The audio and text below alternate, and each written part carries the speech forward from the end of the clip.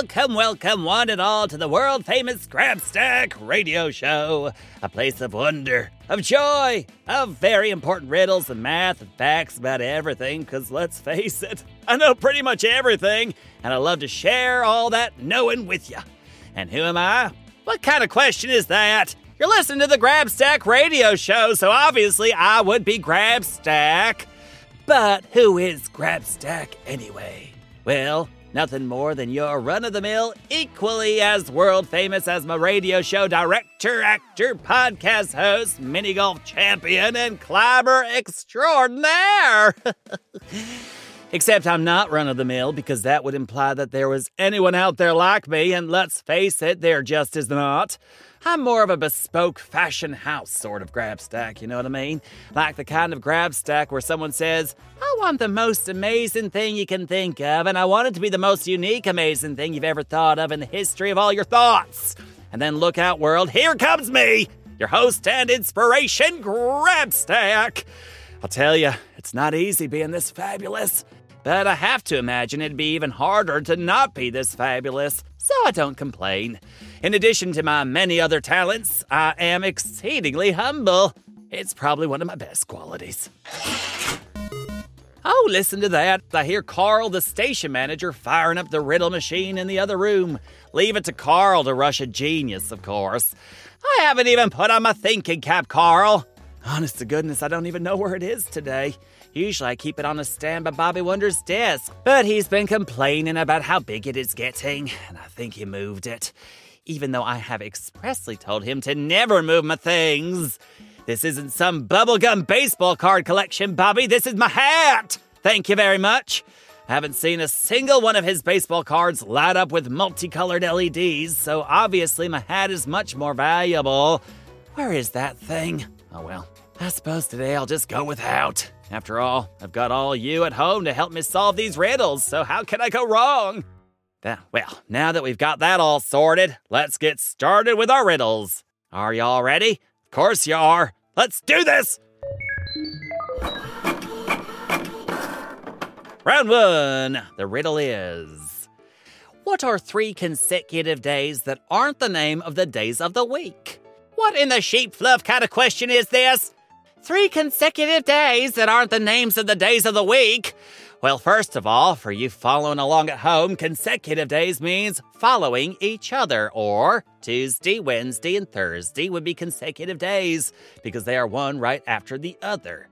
But then what days wouldn't be the days of the week? They're all days of the week! Unless the riddle machine is trying to be tricky, and let's be honest, when is the riddle machine not trying to be tricky? If I didn't know better, I'd say it enjoyed tricking us. But I don't remember programming any feelings into its algorithm, so let's hope that's not the case. Maybe if we think of it in a different way. What's another way to say the days that isn't their names? Speaking of things that aren't names, just yesterday I was talking to the ice cream lady about names, and I asked her what hers was, but she wouldn't tell me. I told her if she didn't tell me, I would just come back tomorrow, and then maybe Wait a second.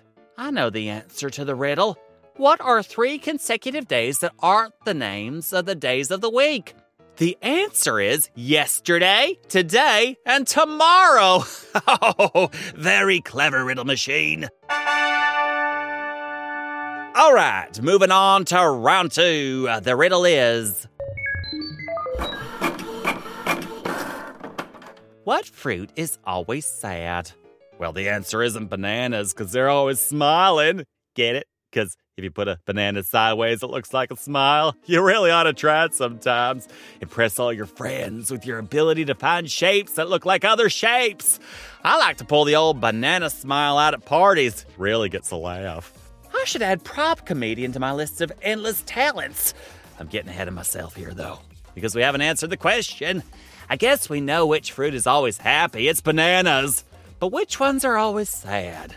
Let's take this one to the Grabstack Radio Show phone line. Hello, caller. What fruit do you think is always sad? Oh, it's Matamila. Okay, fine. I guess you can make a guess. Hey, the answer is not Grabstack. I am neither a fruit nor sad. Do you have an actual guess? A blueberry? What kind of answer is... Oh, wait, Carl says that's right. Oh, I get it, because blueberries are blue. Well, I am still giving you 0 points, Montemila, just because it's my show and I can. Good day! Moving on to round 3. This riddle actually comes from one of our listeners named Noah. Oh, it's Noah. Sorry about that, Noah. Who was kind enough to submit it to the Grabstack at GoKidGo.com hotline. Thanks, Noah. Sorry again. Thanks, Noah. The riddle is, what can open its mouth but never talks?